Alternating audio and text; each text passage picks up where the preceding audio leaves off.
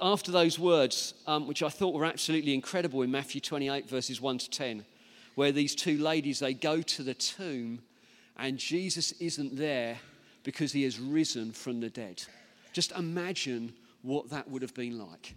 You go to take spices and you're going to mourn the loss of someone that you've followed for 3 years, and you get there and the stone is rolled away and this angel is sat and there's an earthquake and you think, wow, mind-blowing. Jesus is not dead. He is alive from the dead. He is risen. The very foundation of the Christian faith is built on a risen Savior, on something miraculous, something absolutely supernatural, something absolutely incredible. And as we encounter him, it is expected, it is understandable that there is a life change, a complete turn of direction for those that are following him. And this is what he then goes on and says in Matthew 28, verses 16 through to 20. The 11 disciples went to Galilee, to the mountain where Jesus had told them to go. When they saw him, they worshipped him, but some doubted. It's good, isn't it? It's grace. Gives us room there to not get it all right. Then Jesus came and said to them, all authority in heaven and on earth has been given to me. Therefore, go and make disciples of all nations, baptizing them in the name of the Father and of the Son and of the Holy Spirit, and teaching them to obey everything I've commanded you. And surely I'm with you to the very end of the age. We're going to be looking over the next 3 weeks at what it is to follow Jesus in a counter-cultural kingdom. If we want to follow Jesus, it means we're going to swim against the tide. It means we're going to look different from those around us. It means it's going to be costly, and at times it will be difficult. And one of Jesus' main focuses when he was here on earth, and particularly during his 3 years of ministry, was that whole thing of making disciples. In actual fact, he invested a lot of his time into seeing these 12 people grow and develop and become his followers. This small group of men he invested a lot of time into. And in a sense, as he went, he then passed on that responsibility to these, well, by that point in time, 11 men that were following him. That they would do what he had been doing, which was to go and make disciples. And so I want to use these very familiar words in Matthew 28 as a springboard, as hopefully a challenge, a provocation, not actually because of the words I use are sharp, but because the Holy Spirit takes something of what is written here in the Word and makes it live within us. So are you up for that? Why don't we stand? It just gives me a certain degree of certainty that you haven't yet fallen asleep. I just want to pray. Oh, Holy Spirit, Lord, I thank you. Often when we feel very weak and when things don't work as we want them to, I thank you, Holy Spirit, so often that's because, I don't know, you just want to make us lean a bit more on you. And I ask you this morning, Lord God, would we as a church lean on you? I pray, Holy Spirit, will you come and take the words of Matthew 28 and really make them live within us, I pray. Lord, I ask you, Lord God, that for those of us that are feeling very sensitive and broken at the moment, I pray, Lord, that these words will bind us up and give us courage. I pray for those of us that feel we've got it all together and actually there's nothing more that can be added from Matthew 28. I ask you, Holy Spirit, would you come with the surgeon's scalpel and reveal and open up our hearts and implant the seed of your word in there that it may live. I ask you for those of us that have come that are hungry, I pray would you satisfy our souls. Would we have a 3-course meal this morning? But we pray more than anything, would your name be glorified? Would your kingdom come? Lord, we ask for that in your precious name, Jesus. Amen. Amen. Won't we take our seats? Thank you for standing. Thank you for praying. I want to take Matthew 28, those last few words. I'm going to split it down into 6 simple statements that I think are foundational when it comes to firstly being a disciple, but secondly being on the mission of making disciples. And in a sense, that's what we're all called to do. We're called first and foremost to be followers of Jesus. Not that just once in the past we made a commitment to Christ, but actually on a day-by-day basis, we are proactively and intentionally looking to follow Jesus. But actually as well, on a day-by-day basis too, we're helping others as they look to follow Jesus as well. We're called to be in community. And the first phrase that really stands out to me, and I'm sure it has stood out to you, is it says this. It says, all authority in heaven on earth has been given to me. Jesus starts by, in a sense, reminding his followers and reminding us he has all authority. So before he commands us, gives us specifics, before he unpacks it at all, he wants us to know actually he is the King of Kings. He is the Lord of Lords. He is the creator, the sustainer of the universe. He is now seated in heaven, supremely victorious, that nothing can stand against him. And in that position of absolute authority, he speaks to his followers and just reminds us and says, all authority has been given to me. And I think that all authority for me has two little application points. The first one is obedience and the second one is confidence. You see, if Jesus has all authority and he's asked us to do something, the only response we can have is faith-filled obedience. So for us, as we remember Christ seated in supreme authority, sat at the right hand of the Father, with all things under his feet for the church, the first thing, all authority, is that it requires an obedience from us.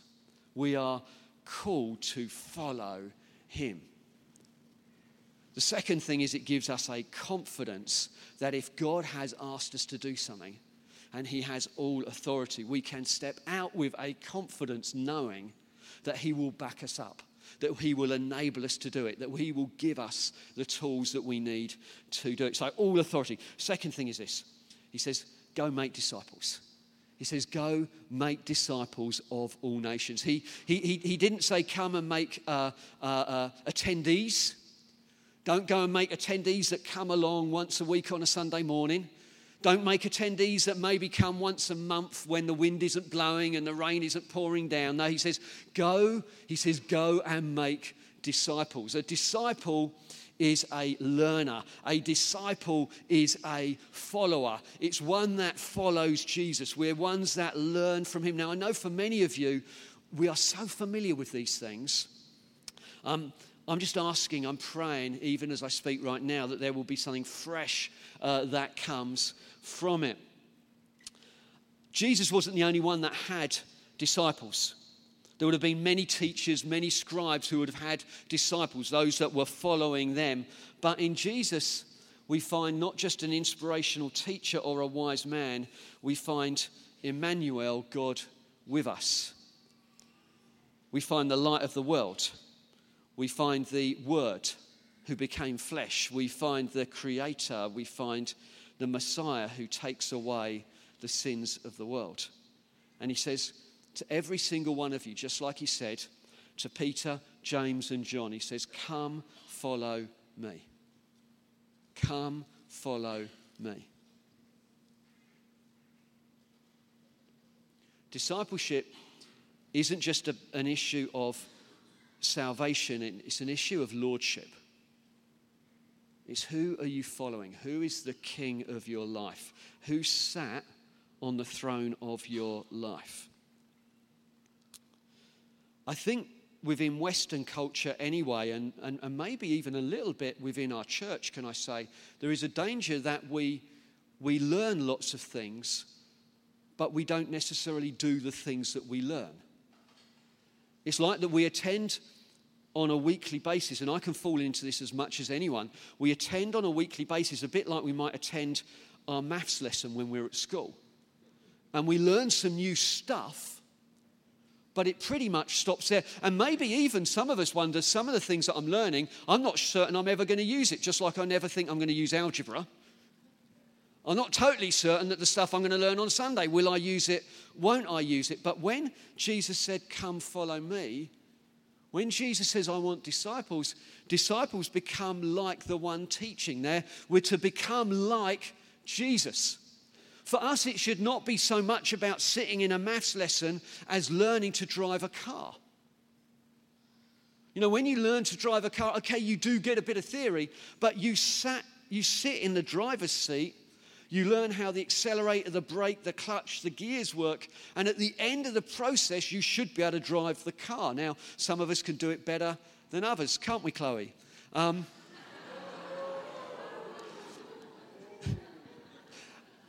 love Chloe as well as Paul loves Roz, and you know. Has anyone got spare space at their meal table for lunch today? I'll ask in Bexhill as well. I might get a meal in Bexhill. But there, can you see there's a fundamental difference between learning in a maths lesson and learning to drive a car? There's a different attitude. There's a different way we do it. We put into practice what we learn. It's hands-on. It's practical. The Christian faith, being a disciple of Jesus, is what we learn here, what we learn in connect groups, what we learn as we read the Bible on our own, we put into practice day by day. We're being transformed from one degree of glory to the next. Being a disciple doesn't just happen. We're born again in an instant, but we spend a lifetime working it out day by day. We work out that miraculous event one moment at a time. There's an illustration in the Bible about us being a lump of clay and God being the potter, and it's mentioned quite a number of times in the Bible. Absolutely brilliant. But when it comes to discipleship, yes, we need to remember the sovereignty of God in it, but we're also told to work out your salvation with fear and trembling, because it's God who works in you to will and to act according to his good pleasure. We work with God. We work with the Holy Spirit. We find in discipleship that it's not just an addition to our lives, but what we're expecting is a complete, radical transformation from the core. I don't know, are any of you up for a transformation of the heart? That actually in the end our conduct and our lives surpasses even what it says in the Old Testament commandments. That is what we're called to do. That is the invitation. Come follow Jesus. And you may think, no, I'm sure that's not. It's all grace. And it is the grace of God at work within us. But it's more than that. What does Jesus say in Matthew 5, 6 and 7? It is a radical call to follow Jesus. It is character transformation. It's dealing ruthlessly with the anger in our hearts. It's being impatient with the impatience in our lives. It's throwing out lust and saying, I'm having none of it. This is about heart transformation, because I've met with Jesus. I've been born again, and now I am radically committed to life transformation as the Holy Spirit works in me. There's not a moment to settle as we pursue Jesus in the grace of God. What did Jesus say? He says, if your right eye causes you to sin, rip it out. Love your enemies, pray for those who persecute you. Judge not that you will not be judged. It requires an intentional outworking. I think if Jesus were here preaching, I think we'd be uncomfortable. I think we'd find our hearts being worked upon in a level that would cause us to go, oh, I'm squirming a bit in my seat. We would know he loves us and he's for us, but there is this call, this cost to following Jesus. Saying just else about discipleship, it's costly. Not everyone who met Jesus became his disciple because the cost was too high. Nothing can come in the way of discipleship is what Jesus said, wasn't it? Family ties, money, friendship, even persecution are not excuses not to follow Jesus. We find that discipleship is open to all. It's costly, but it's open to all. After Jesus prayed all night, who did he pick to be his first followers? A fisherman, a religious terrorist, and a tax collector. Peter, a volatile disciple who could speak for God 1 minute and then speak for Satan the next, and then crack in front of a servant girl. After 3 years of Jesus' investment, that was the rock on which Jesus is going to build his church. James and John, an angry pair of brothers who wanted to call down fire from heaven. Thomas the doubter, Nathanael the cynic, Judas the betrayer. Not great raw material, disciples of Jesus. Anyone can come. Anyone can come. It's costly, but anyone can come. There are no hopeless situations. There's no one that is beyond the reach of Jesus Christ. He says, come follow me. It will cost you everything. It's the most amazing thing you can ever do. I noticed as well from that passage in Matthew 28, it's all nations. All nations. This is not just for one group of people, but for every group of people. What started with 11 went to the whole world. 7 billion people on the face of the planet. Shouldn't they know the hope that we know? Shouldn't they have the opportunity to choose whether they're going to follow Jesus Christ or not? Should they not hear the gospel? This is to all nations.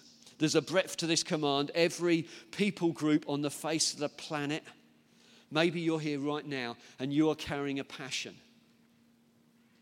for a nation, a people group, a language. Maybe God has planted that seed in your heart because he wants you to serve that community. He wants you to reach that nation. Maybe he wants you to start praying for them every single day, praying for the French-speaking world. Maybe at some point in the future he's going to want you to up sticks and move there. Maybe he's going to want you to reach that community in 1066 country. There's a breadth to it. There is a depth to it. Every people group in 1066 country. We have a passion, a desire to see vibrant, Holy Spirit-filled, Bible-believing churches planted in every corner of 1066 country. So right now, the beautiful guys in Bexhill are going to be starting to worship Jesus. They wouldn't have been 2 years ago, but they are right now, and they came from you. You gave birth to them. Central St. Leonard's, we're going to see that up and running, hopefully this year. That's what we would love to see take place. But where else? If you feel God has placed on your heart some people group, can you search them out now in 1066 country? Can you find them here? Can you look to start reaching them now? Because they're just down your street. We have hundreds probably of nations represented in this little geographical area. Could you go to them yet? Could you go to them now? Is God placing that on your heart? This isn't just limited to a few people just like us. I haven't listened to Paul Brown from last week. I heard he was really good. Yeah? It's so much easier to go to people just like us. It doesn't take as much effort. That's not the gospel. Gospel doesn't call us to an easy life. It's a costly life. All nations. All nations.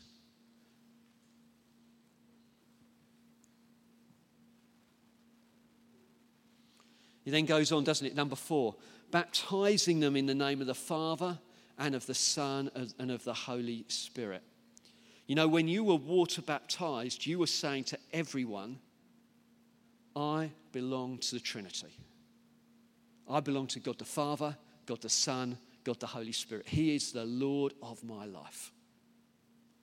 That is countercultural. That is swimming against the stream. We like to go with the flow. I want to be Lord of my own destiny. I want to make my own plans. I want to go for what is easiest for me. But when we came to know Christ as our Saviour and our Lord, we were saying, actually, Paul, man, you are no longer the king of your life. Comfort can no longer be your God because Jesus Christ is. So therefore, at times, Jesus is going to call me to things that get me out of my comfort zone. Why? Because I'm following Jesus, not necessarily my own personal desires. Baptizing them in the name of the Father, Son, and Holy Spirit. It starts in salvation. You cannot be a disciple of Jesus Christ if you have not been born again. There are some of you here today and you're sort of acting like Christians, but you're not followers of Jesus because you haven't yet given your life to follow him. You have not made that definite step of saying, I am a sinner who needs saving. I need a Savior, Jesus Christ. I recognize what you've done for me on the cross. I recognize, I believe you died on the cross. I believe you were buried. I believe you rose again. I am giving my life to you. I may not have all of my questions answered.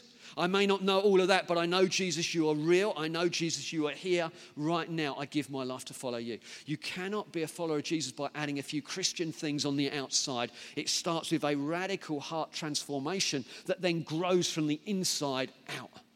It's a heart change that we need. But then we need to respond. We need to respond in faith and repentance. We know from the New Testament that Jesus loved faith. Wherever he saw faith, he just commended it. He encouraged it. He was wowed at people's faith, believing God.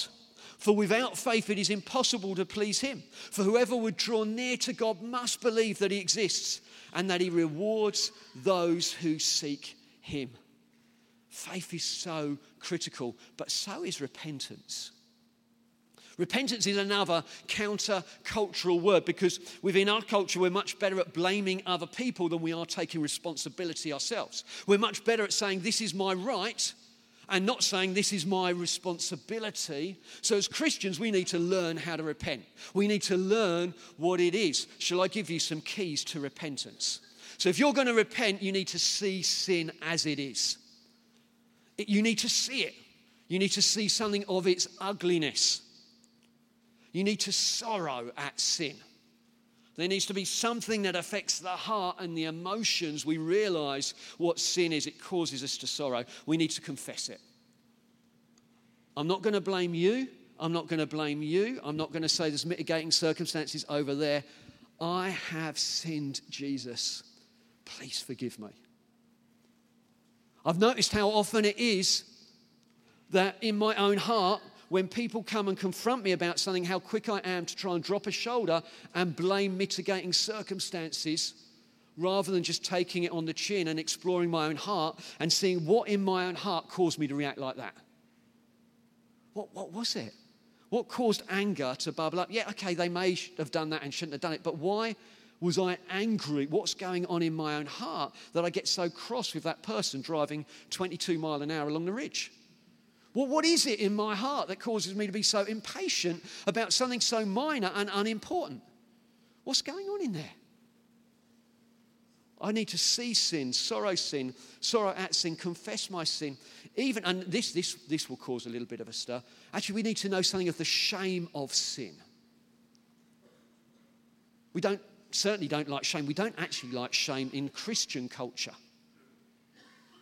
But to know something of the shame of sin, which leads to a hatred of sin, which leads from a turning from sin and to the Lord. A friend of mine, we were talking about the issue of sin, and he said to me, the problem is you don't hate sin. And because you don't hate that sin, you're happy to keep living in it. When you truly hate it, when it's obnoxious to you, you will turn from it. Faith and repentance are building blocks of discipleship. They're building blocks for everyday Christian life. And then the third one in this is baptism in water. So we've just looked, you need to be truly born again. You need a life filled with faith and repentance. And if you haven't been, you need to be baptized in water. It's a public declaration that Jesus Christ is the Lord of my life. There's nothing special about the water, but it does have a deep spiritual significance. And it is a really big step in growing as a disciple. If you're a follower of Jesus, can I encourage you, get baptized as soon as you can. Come and find Paul, who was hosting the meeting at the end, and say, I want to be baptized at the next opportunity. It's not the first step, but it is an early step for all people that are following Jesus Christ.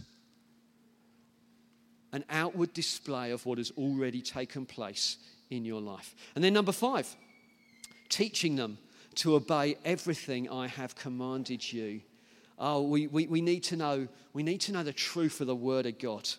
We need to know who we are in Christ, that we're united with Jesus, that we have died, we've been raised with Christ, that our very natures are different. We need to know something, that we've been adopted as sons, that our position is forgiven, accepted, loved children of God. We need to know that we're not under law, but we are under grace. That the unmerited favor of God floods into our lives. We need to know that we're people of the Spirit. We're immersed, filled, refilled with the Holy Spirit. He is at work in changing us, empowering us, distributing spiritual gifts, opening up the Bible, helping us to pray, helping and drawing us into worship. If you struggle to worship Jesus, can I ask you, are you filled with the Holy Spirit? The Holy Spirit helps us to worship Jesus. If you struggle to pray, are you filled with the Holy Spirit? He helps us to pray. If you find the Bible boring and irrelevant and you're a Christian, are you filled with the Holy Spirit? Can I ask you to search, are you filled with Him? And I just say, you don't have to say much. You just say, Holy Spirit, I don't know if I'm filled with you or not, but please would you come and fill me right now? And I found that when I was filled with the Holy Spirit, I found a new energy in life in worship. I felt a new energy in prayer, and I felt a fresh understanding and hunger for the Word of God. Just ask the Holy Spirit to come and help you in those things. It's not all He does, but they are some of the things. It's really provoking, actually, because Jesus says this. He says, teaching them to obey everything that I have commanded you. He didn't say, teach them to learn everything I've commanded you. He says, teaching them to obey everything I've commanded you. You see, as a dad of 4 boys, I really want them to be well taught, but I want them to be taught to obey, not just taught to learn. If my sons come to me and say, well, no, Dad, we knew you didn't like that, but we've done it anyway, that doesn't go down so well, if I'm totally honest. Jesus didn't want to teach us a whole load of stuff so we grew in our understanding. We were taught to obey. Can you see there is a difference? We're putting it into practice. Jesus says this, if you abide in my word, if you live in it, you are truly my disciples. That's provoking, isn't it? Just that little phrase. If you live in my word, you make your home in my word, you are truly my disciples. And then you will know the truth, and the truth will set you free. We like the second bit, you will know the truth and the truth will set you free, without putting into practice the first bit, which is abiding in Christ, in allowing the Word of God to penetrate our hearts, go deeper in us. And then lastly, number 6, and surely I'm with you always to the very end of the age.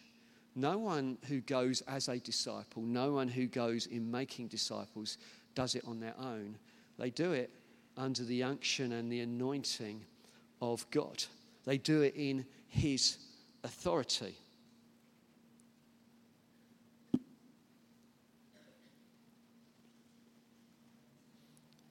God promises that He will be actively involved in our lives on a day-by-day basis. God promises that He will walk alongside us and at times discipline us because we are sons and daughters of the living God. He will bring His fatherly discipline to us. As a parent, one of our roles and responsibilities is to raise our children so they understand right from wrong. A role of a parent is not to raise a child for them to find out for themselves. A role of a parent is to explain right from wrong. My son, don't do this because that's foolishness. If you go that way, that will end in destruction to you. No, my son, go this way. That's Proverbs. That's wisdom. I think maybe there's something within our culture that says, well, I'm going to try and be my child's best friend. No, you're not called to be their best friend. You're called to be their parent. You're called to raise them in the fear of God. You're called to instruct them and direct them and love them and bring discipline and safe boundaries to them, which is exactly what God does to us. And often He uses circumstances and difficulties to shape and mold our characters, if only we are looking to our Father to say, Father, what are you doing? Help me to grow in the middle of it. Oh, this is so hard. I mean, I'll be honest with you. For the hour before this meeting started, this was a moment of God's discipline in my life because everything went wrong. The heating that I've promised you for the last 6 weeks was not working, although I had it written in blood from the builder that it would be. The PA wouldn't come on. We couldn't get microphones. All you nearly had was Nick Beanie playing guitar and Simon on drums. That would be it, and we can sing our own spiritual psalms, hymns, and spiritual songs. And in my heart, I am dealing with frustration and anxiety and nervousness and anger and, God, where are you in this? And I know you're all sat there thinking, oh dear, we didn't know all that was going on in our pastor's heart. Oh, you don't know the worst of it, I tell you. And I know for lots of you just came in and it all seemed to work quite well. You thought, hey, what was the problem, Paul? Why did you worry? God uses the disciplines. God uses the circumstances of life to discipline our hearts, doesn't He? How do you respond in the middle of that? Sometimes well, sometimes badly. And then the Holy Spirit, He doesn't leave us as orphans. He sent the Holy Spirit to be with us forever. Do you know Holy Spirit is here right now? Do you know if you're a Christian here today, the Holy Spirit lives within you? Do you know that we are living stones built together to become a dwelling place where God will live by His Spirit? When it comes to being a disciple and making disciples, we're not left on our own. The Holy Spirit is here to help us. Can I ask you to stand, please? And can I invite the band back up, please?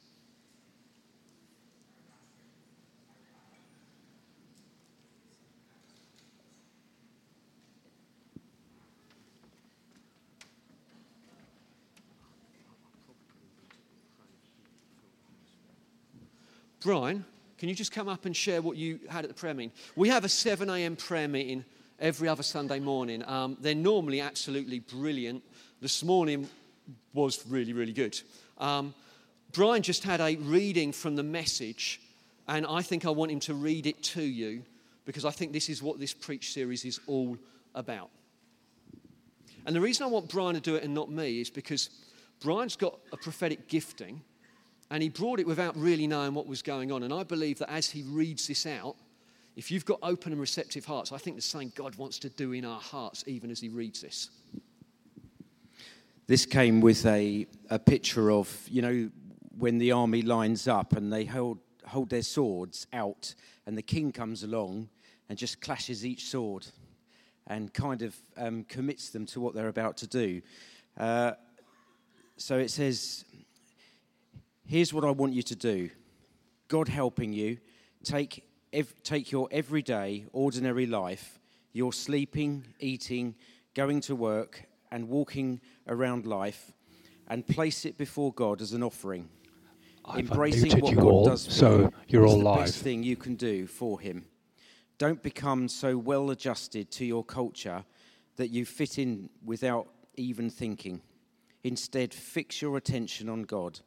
You'll be changed from the inside out. Readily recognize what He wants from you and quickly respond to it. Unlike the culture around you, always dragging you down to its level of immaturity, God brings the best out of you, develops well-formed maturity in you. Do you want me to pray? Yeah, Father, I thank you for this. I thank you that you are commissioning us this very day with this short preach series because your heart is for people. Your heart is to bring in the lost. Your heart is to build your church and save the lost. And Lord, I thank you that today you're doing something in us. You're doing something in our spirit, Lord. And I pray we get hold of this message from heaven. And I pray that you give us the ability to take hold of you, to know your heart, and to bring that heart to the people around us, to be kind, to be loving, to be gracious. In Jesus' name, amen. Just before we worship, why don't you just spend a few moments now just doing business with God? Might be that you don't know Jesus here today and you want to, in your own words, commit your life to following him.